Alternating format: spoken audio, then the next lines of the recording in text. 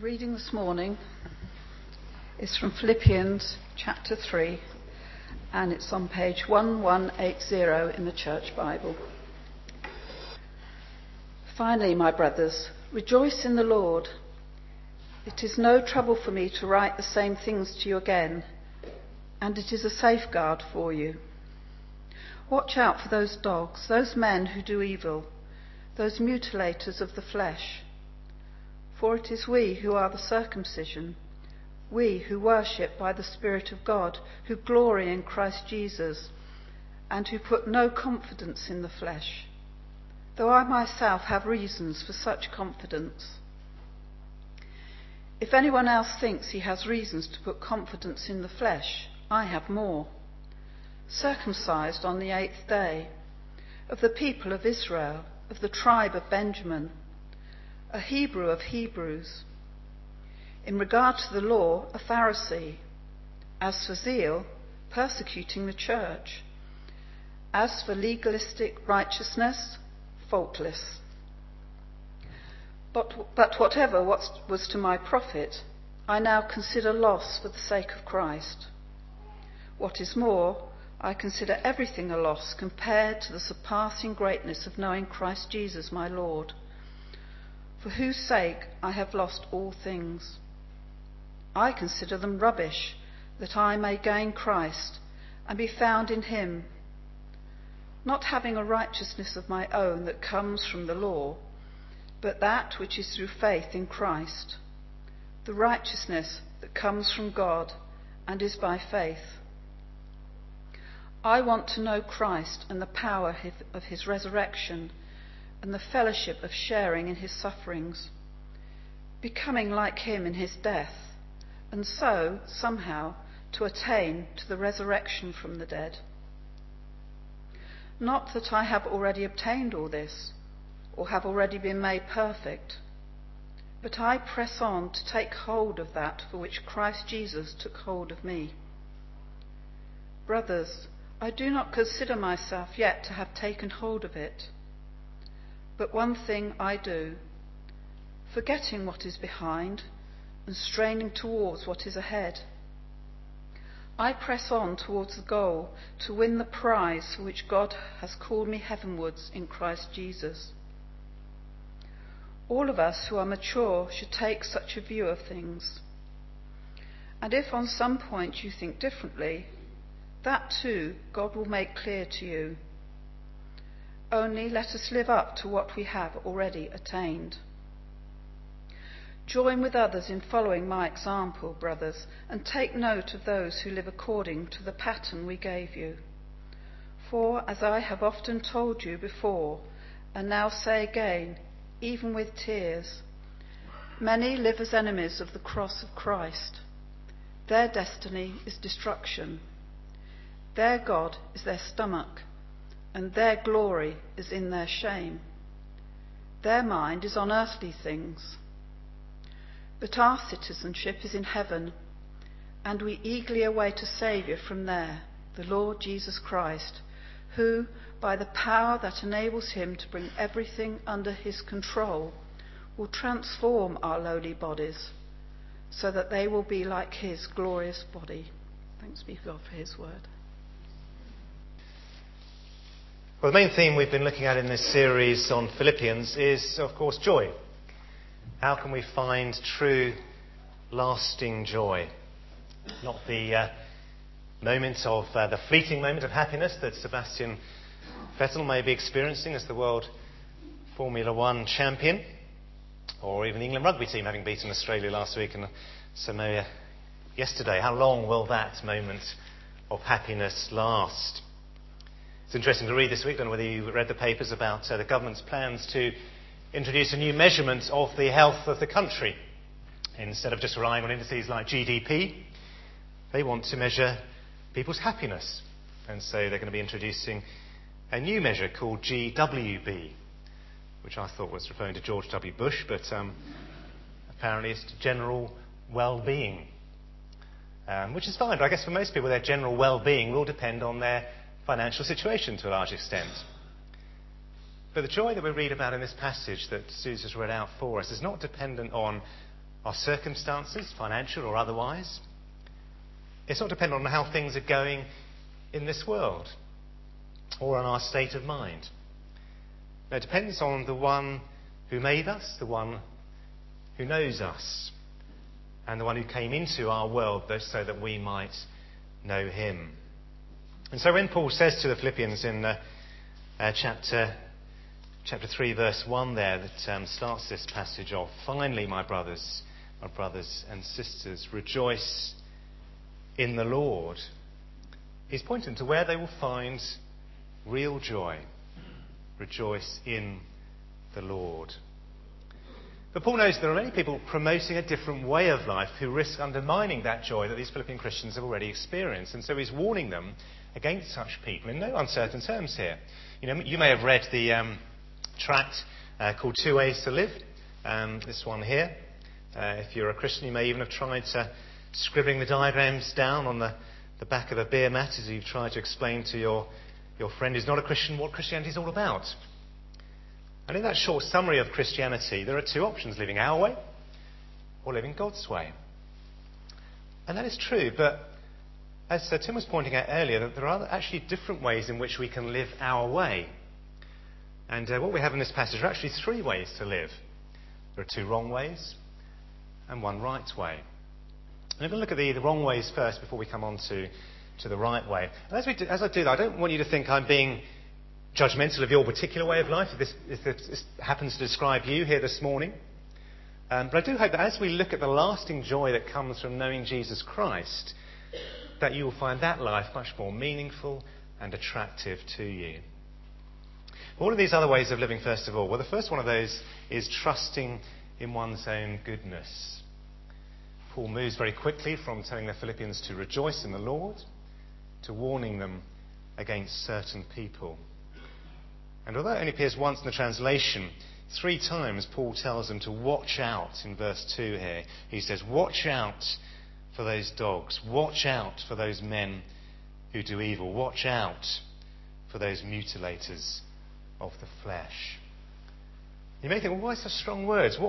Why such a strong warning? Are these people really that bad? Well, the reason that he's worried about them is because he was once one of them. He knows what motivates them. He knows what they're like. He knows the dangers of pursuing such a way of life. In terms of social position, in terms of professional achievement, Paul had been a high flyer. But he knew that in the eyes of God, as he lived that life, he was nothing. If we were to look at a CV of somebody in our country with a pretty impressive CV in terms of social position and personal achievement, I guess the Prime Minister's CV wouldn't be a bad one to have a look at. I have a quick summary here of David Cameron. You might not be able to read that small writing there very clearly. But what it shows there is somebody who has had a privileged background, a very good education, who's achieved much personally, leading to a rapid rise to the top. And for a Jew in the first century, Paul had the ideal CV. He is described here. He has the right background. Look, verse 5, circumcised on the 8th day, of the people of Israel, of the tribe of Benjamin, a Hebrew of Hebrews, in regard to the law, a Pharisee. And he can demonstrate good achievements as he carries on. As for zeal, persecuting the church. As for legalistic righteousness, faultless. He was in an enviable position of wealth and power. And yet, he says, whatever was to my profit, in verse 7, I now consider loss. I've lost all things, he says, I consider them rubbish. And the question you might have is why, or somebody in the first century might have had, is why would he give up that life that most people would do anything for and now consider it as rubbish? Why was he warning the Philippians against people who were still living the lifestyle that he used to live? And the reason he gives us here is that they have put their confidence in the wrong thing. They have put their confidence in the flesh. Now, this word flesh translated here is not to be confused with modern day use of flesh, which is usually in connection with sex, the sins of the flesh and all that. This is different what he's getting at to here. What he's saying is our human nature. The state that we are all born into. a state that the Bible tells us is sinful. And so to have confidence in the flesh is to have confidence in oneself and to not realise that as humans we are actually fallible and we're enslaved to sin. Now that sinfulness is not a state that some are born into and others not. We are all born sinful. We all remain in that state until by God's grace we are born again and we receive the Spirit who transforms us. But you may still ask, well, why does Paul use such strong language for these people? Why does he call them dogs, evil workers, mutilators of the flesh? When you read those words, you think, well, he must be referring to some pretty evil people here. Some of those people that Hannah was talking about last Sunday evening at the women's breakfast as well come to mind. Those traffickers, those pimps. But actually, he's talking here about socially respectable people. The priests and the Pharisees who people looked up to, who on the surface lived pretty decent lives. Why are they described here as evil? Well, the answer is that they think that they are pretty decent people. They put their confidence in themselves. They think they've got it sussed, that God is pretty pleased with them because, well, they follow all the rules, all the ceremonial requirements like circumcision, it says here. They're trying to tick the boxes and then they create new rules and regulations so they can tick more boxes. But they're blind to their greatest sin, which is that of pride. And in their own blindness, they are leading other people into blindness. Jesus was quick to point out their pride when he told a parable of a Pharisee who prayed publicly. He said of this Pharisee, he prayed, God, I thank you that I'm not like other men, robbers, evildoers, adulterers, or even like this tax collector. I fast twice a week and I give 1/10 of all I get. He's saying, look at me, aren't I great? Aren't you pleased with me, God? But Jesus said, the one who is actually justified before God was the tax collector, who stood at a distance, says he would not even look up to heaven, but he beat his breast and said, God, have mercy on me, a sinner. Now in our day there will be those who are proud of maybe their church attendance, maybe their service in the church, maybe their service in the community. And they will rely on that to be accepted by God. There'll be others who don't necessarily claim to be Christians, but who simply consider themselves as good people and think that on the day of judgment that will be sufficient for them. But Paul is saying here, watch out, don't be misled by these people. And before we get too critical though, and become guilty of pride ourselves, the reason Paul is warning the Philippians against them is because it is an attractive option, and one sometimes that we slip into without even realising it.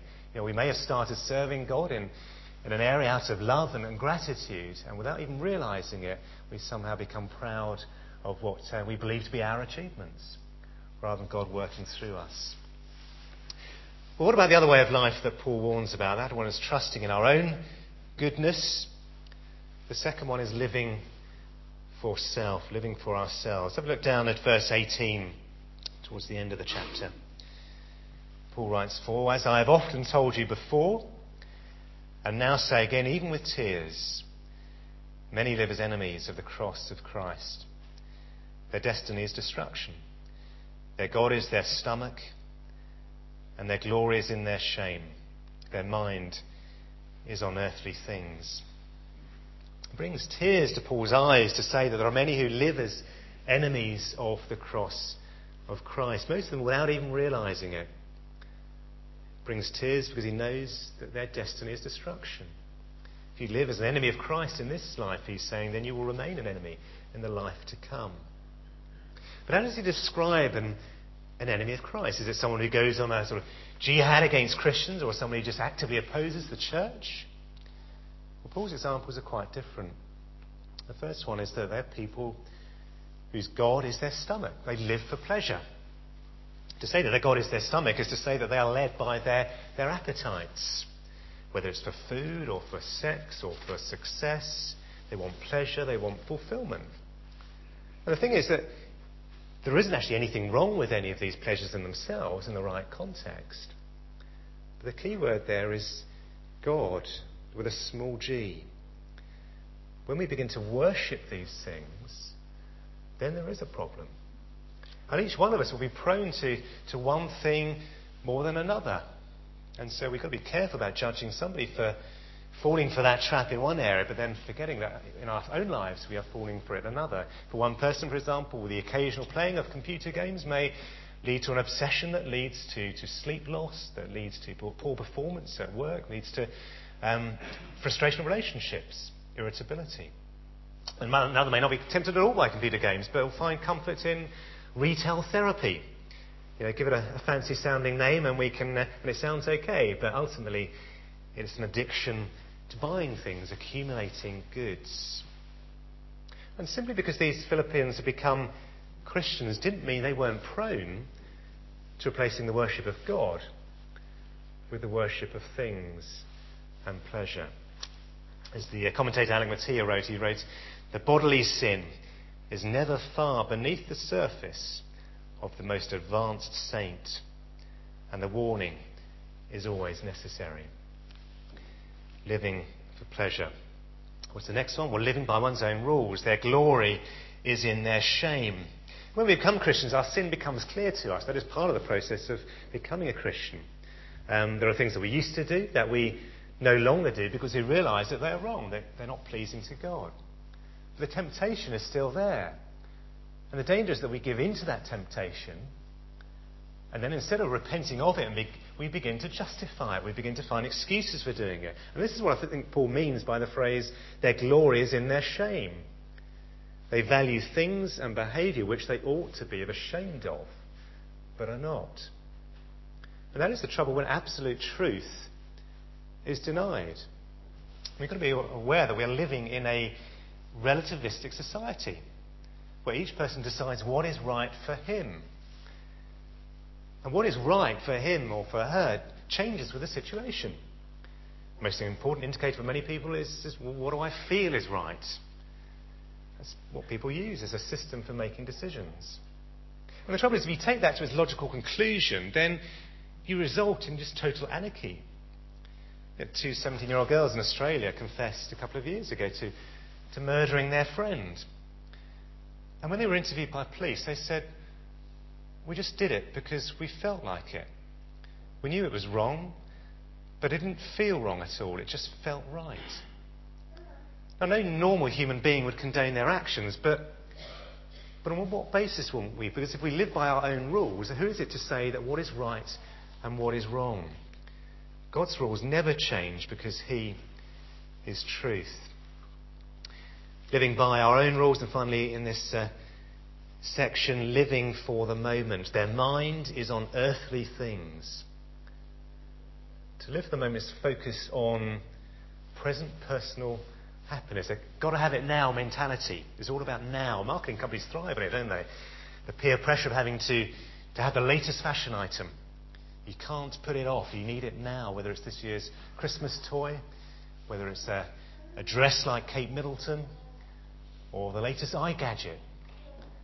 And characteristic of this way of life is living for the moment, a mind that is on earthly things, assuming that this life is all there is, and so let's just make the most of it. But Paul says our citizenship is in heaven. We don't really belong here. This is not our home, so don't get too attached to it. Focus on what will stand you in good stead when you get home and are with the Lord in glory. In all these things, Paul is saying, don't be misled, because it's easy to go from enjoying the pleasures of this world to worshipping them as gods. So if neither of these two ways of living is any good, that is, trusting in our own goodness or living for ourselves, what is the life that Paul has given up everything for that is so good? Well, it's basically living for Christ, for Jesus Christ, finding confidence, finding enjoyment in Jesus. One of the problems of living in a society that encourages self-confidence, that tells you you are capable of anything, is that there will be a lot of casualties. I've been reading a book recently by a young woman who has suffered from depression. It's a very honest and open account of her struggle. She doesn't really try and blame anybody or anything for causing her depression, but she does mention the pressure that young people are under today, where they're told they have unlimited potential. It's all down to them. Just live up to your potential. Because the trouble is, if they don't achieve that, then that can have a devastating impact on many young people. It's not surprising how many lack confidence in themselves. Well, Paul was someone who didn't suffer from that. He was somebody who was able to have confidence in himself, and yet he did give that all up. And he said in verse 7, "Whatever was to my profit, I now consider loss for the sake of Christ. What is more, I consider everything a loss compared to the surpassing greatness of knowing Christ Jesus my Lord, for whose sake I have lost all things." If you compare Paul's position before he became a Christian, when he had power, wealth, authority, status, to his position afterwards, when he experiences imprisonment, flogging, shipwreck, cold, hunger, you would say, why give all that up? That just seems crazy. But what he says here is to know Christ Jesus as Lord is of surpassing greatness. There is nothing like it. It is worth giving everything up for. Why? Well, the answer is there in verse 9, that I may gain Christ and be found in him, not having a righteousness of my own that comes from the law, but that which is through faith in Christ, the righteousness that comes from God and is by faith. He's saying that is how we're made right with God. That is what brings us peace in our hearts, through faith that the death and the resurrection of Christ has enabled us to be forgiven for trying to live our lives our way. And that is why we can, as Paul says in verse 3, glory, literally boast in Christ Jesus and what he's done for us on the cross. We'll be celebrating that, of course, shortly around the table. We don't boast in ourselves, and that is really the meaning of those who put no confidence in the flesh. We don't trust in our own efforts to make ourselves right with God. We trust in him. We glory in him. And that is why Paul calls others enemies of the cross of Christ. Because they don't think that Christ's death on the cross actually achieved anything. Well, to have confidence in Jesus means we don't need to worry about any of our own sense of inadequacy, our own maybe poor esteem in the eyes of the world, because we have one who loves us unconditionally. And with such confidence, that can give us lasting joy. So the question I just want to ask you is, where is your confidence? Where is your confidence? Is it in yourself? Do you not have any confidence? Confidence you can find in Jesus Christ. If it's placed in anyone other than him, then it won't be worth anything when it's put to the test, not least on the day of judgment. The Christian faith is about knowing Jesus Christ as Lord, having an intimate relationship with him. And some of you here may be those who don't know him at all. Some may have known him intimately for years. But we can never know him too well, whether you're starting out in the Christian faith or whether you've been living a godly life all your lives. In this life, there's always room to know Jesus better. And even towards the end of his life here, Paul was saying in verse 20, he says, I want to know Christ. I want to know the power of his resurrection. I want to know the fellowship of sharing in his sufferings, becoming like him in his death. And so somehow to attain to the resurrection from the dead. Knowing Christ is not just to know the power of his resurrection, the power of knowing that we too will be resurrected from death, that we too will receive new bodies, we'll get rid of these earthly bodies that are wasting away. It's also to share, he says, in his sufferings. As far as Paul is concerned, suffering is a gift from God as much as faith is a gift from God. Now, it may seem a little bit weird to give somebody the gift of suffering, but every time we suffer something in this world, every time we suffer loss, we are gaining something quite precious. That is a more intimate knowledge of Jesus Christ. The more Paul saw Jesus working in his life, the more he saw him helping him survive all sorts of suffering, the more we saw him bless his ministry, the way people grew in their faith, they came to faith, the more we wanted to know Jesus, the more we wanted to trust in him. He was always pressing on, it says, I press on to take hold of that for which Christ Jesus took hold of me. He says, I don't consider myself yet to have taken hold of it, but he's pressing on toward the goal to win the prize for which God has called him heavenward in Christ Jesus. And the sad thing is a lot of people don't win that prize because they don't finish the race. And Paul was warning the Philippians, don't let that happen to you. Don't be misled by these people. Well, as I finish and before we prepare to take communion, if you are somebody here this morning who's not yet a Christian, what sort of a life are you living? Does it bring you a deep, lasting joy that will still be there, even if the things that are most precious to you were taken away? Would you still have a joy? If you do want a true, deep, lasting, eternal joy, can I encourage you to put your faith in Jesus Christ, the one who has eternal value, and the one who will promise that he will never leave you nor forsake you. And if you've known that experience for yourself, if you know Christ, if you are a believer, then can you truly say, I consider everything a loss compared to the surpassing greatness of knowing Christ Jesus my Lord, for whom I've lost all things? Because there is something else which is still holding you back, which you've put your confidence in, you're tempted to put your confidence in.